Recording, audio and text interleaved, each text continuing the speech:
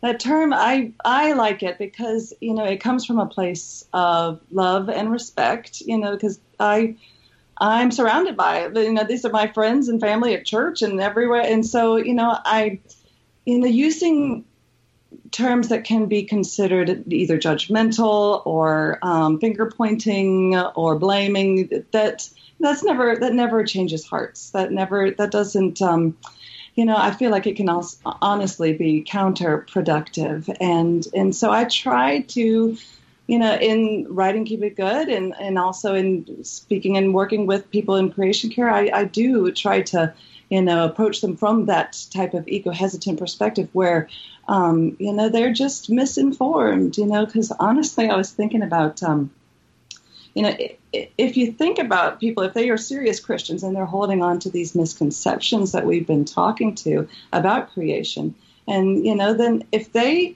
don't believe that God cares about what we do in creation, then why in the world should they change their ways? Why should they, why would they bother changing what they eat or what they drive or, and all the other things, they won't. They'll just say, whatever, Chicken Little, you leave us alone. And so I do think that approaching from a more loving perspective instead of finger pointing and blame, is a better way to go.